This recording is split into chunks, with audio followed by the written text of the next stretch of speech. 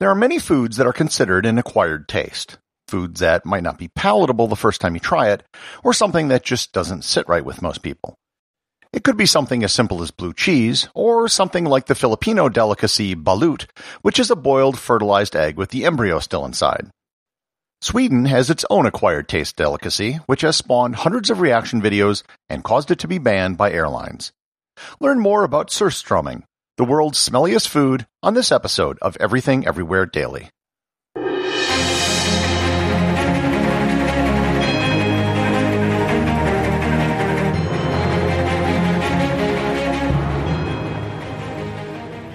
This episode is sponsored by Heaven Hill Bottled and Bond Bourbon. I recently had the chance to try Heaven Hill Bottled and Bond, and I can attest to its exceptional aromas with hints of caramel and vanilla intertwining with its oakiness, which provide a well-rounded flavor profile. Taking a sip is akin to experiencing a piece of bourbon history firsthand. Heaven Hill Distillery may be America's most quintessential bourbon distillery.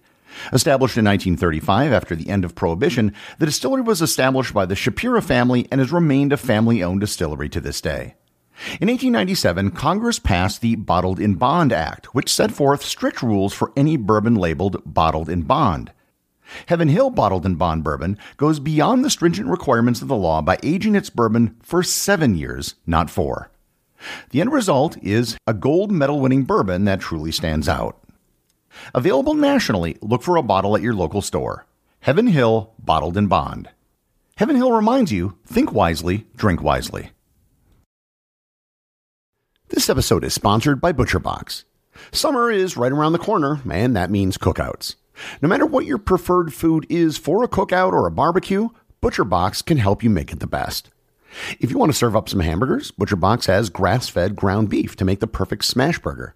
Want to cook up some steaks? Well, ButcherBox has that too, with some of the best cuts of steak such as New York strip, ribeye, and filet mignon. Do you like grilled chicken? Well, ButcherBox has some of the best pasture-raised chicken that you will find anywhere. And if you really want to wow people at your next cookout, you can try grilling some of their wild-caught salmon on a cedar plank. Sign up at butcherbox.com/daily and get a special deal. ButcherBox is offering my listeners a free-for-a-year offer plus an additional $20 off. You can choose salmon, chicken breasts, or steak tips free in every order for a year. Sign up today at butcherbox.com/daily and use code DAILY to choose your free-for-a-year offer, plus get $20 off your first order. This episode is sponsored by Audible.com. My audiobook recommendation today is The Almost Nearly Perfect People, Behind the Myth of the Scandinavian Utopia by Michael Booth. Journalist Michael Booth has lived among the Scandinavians for more than 10 years, and he is growing increasingly frustrated with the rose-tinted view of this part of the world offered up by the Western media. In this timely audiobook, he leaves his adoptive home of Denmark and embarks on a journey through all 5 of the Nordic countries to discover who these curious tribes are, the secrets of their success, and most intriguing of all, what they think of each other. Why are the Danes so happy despite having the highest taxes? Do the Finns really have the best education system? Are the Icelanders as feral as they sometimes appear? How are the Norwegians spending their fantastic oil wealth? And why do all of them hate the Swedes? You can get a free 1-month trial to Audible and 2 free audiobooks by going to audibletrial.com/everythingeverywhere or by clicking on the link in the show notes. The word surströmming in Swedish literally means sour fish, and that is probably an understatement. More specifically, surströmming is canned, fermented herring. That in and of itself doesn't sound that bad. There are many fermented foods that we eat, and we have no problem with them. Yogurt, sauerkraut, and kimchi are all fermented foods, and no one freaks out at the idea of eating them. Fermentation is an ancient form of food preparation by the breakdown of food via microorganisms like bacteria and yeast. All well and good. However, there's another process of breakdown of food via microorganisms, and that is called rotting. Surströmming toes the line between fermentation and rotting. The history of surströmming goes back to at least the 16th century when we can find the first written mention of the food. However, the food might be very well older than that, as fermentation is a pretty old process. The legend of surströmming holds that it was accidentally created by fishermen who didn't have enough salt to preserve their catch. They used less salt than normal and sold their fish to some locals in Finland. Salt is used to inhibit microbial growth and to stop the fish from rotting. When the fishermen returned, they thought the locals would be mad at them for selling them fish that rotted. Instead, they loved the product and wanted more of it. The fishermen tried the fish themselves, and thus surströmming was born. Today, surströmming is prepared and purchased in a can. While in the can, the fermentation process continues. Fermentation results in the release of gases, which means that the can will often be bulging due to high pressure inside the can.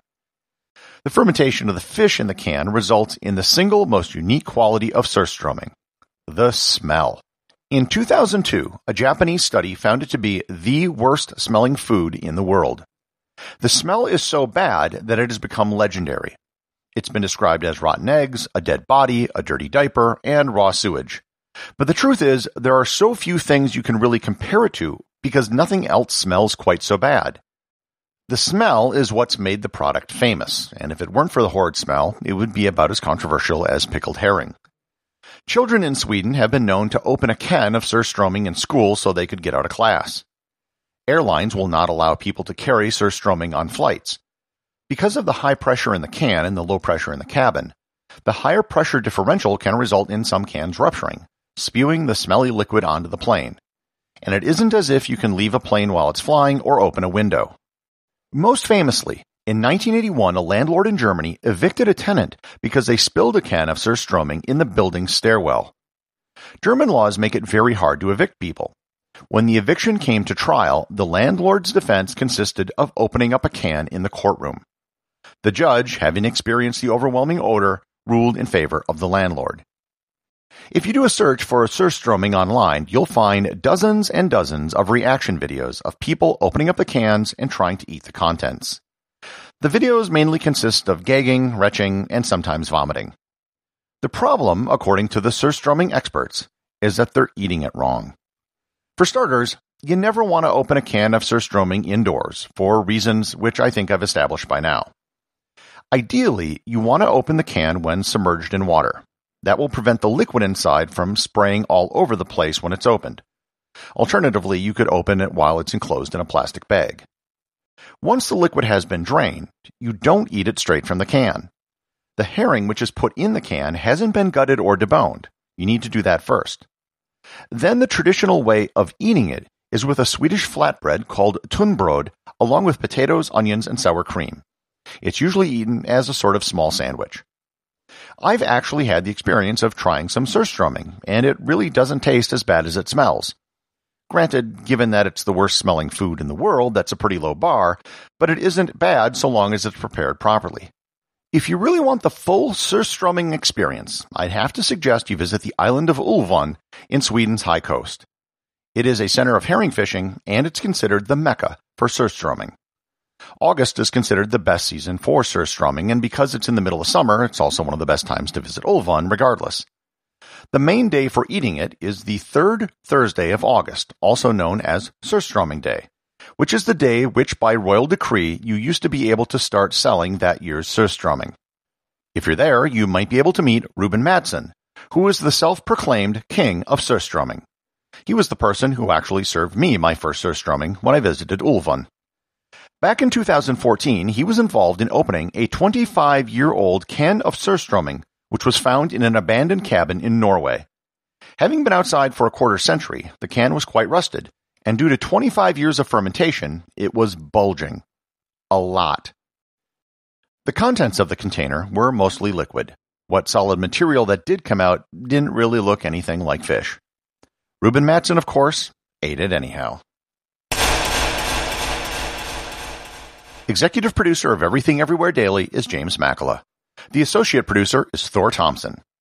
I've had several people reach out to me on Instagram because they didn't know how to reach me via email. If you'd like to send me an email, you can reach me at gary@everything-everywhere.com. If you have a show suggestion or a question you'd like me to answer in an episode, feel free to drop me a line.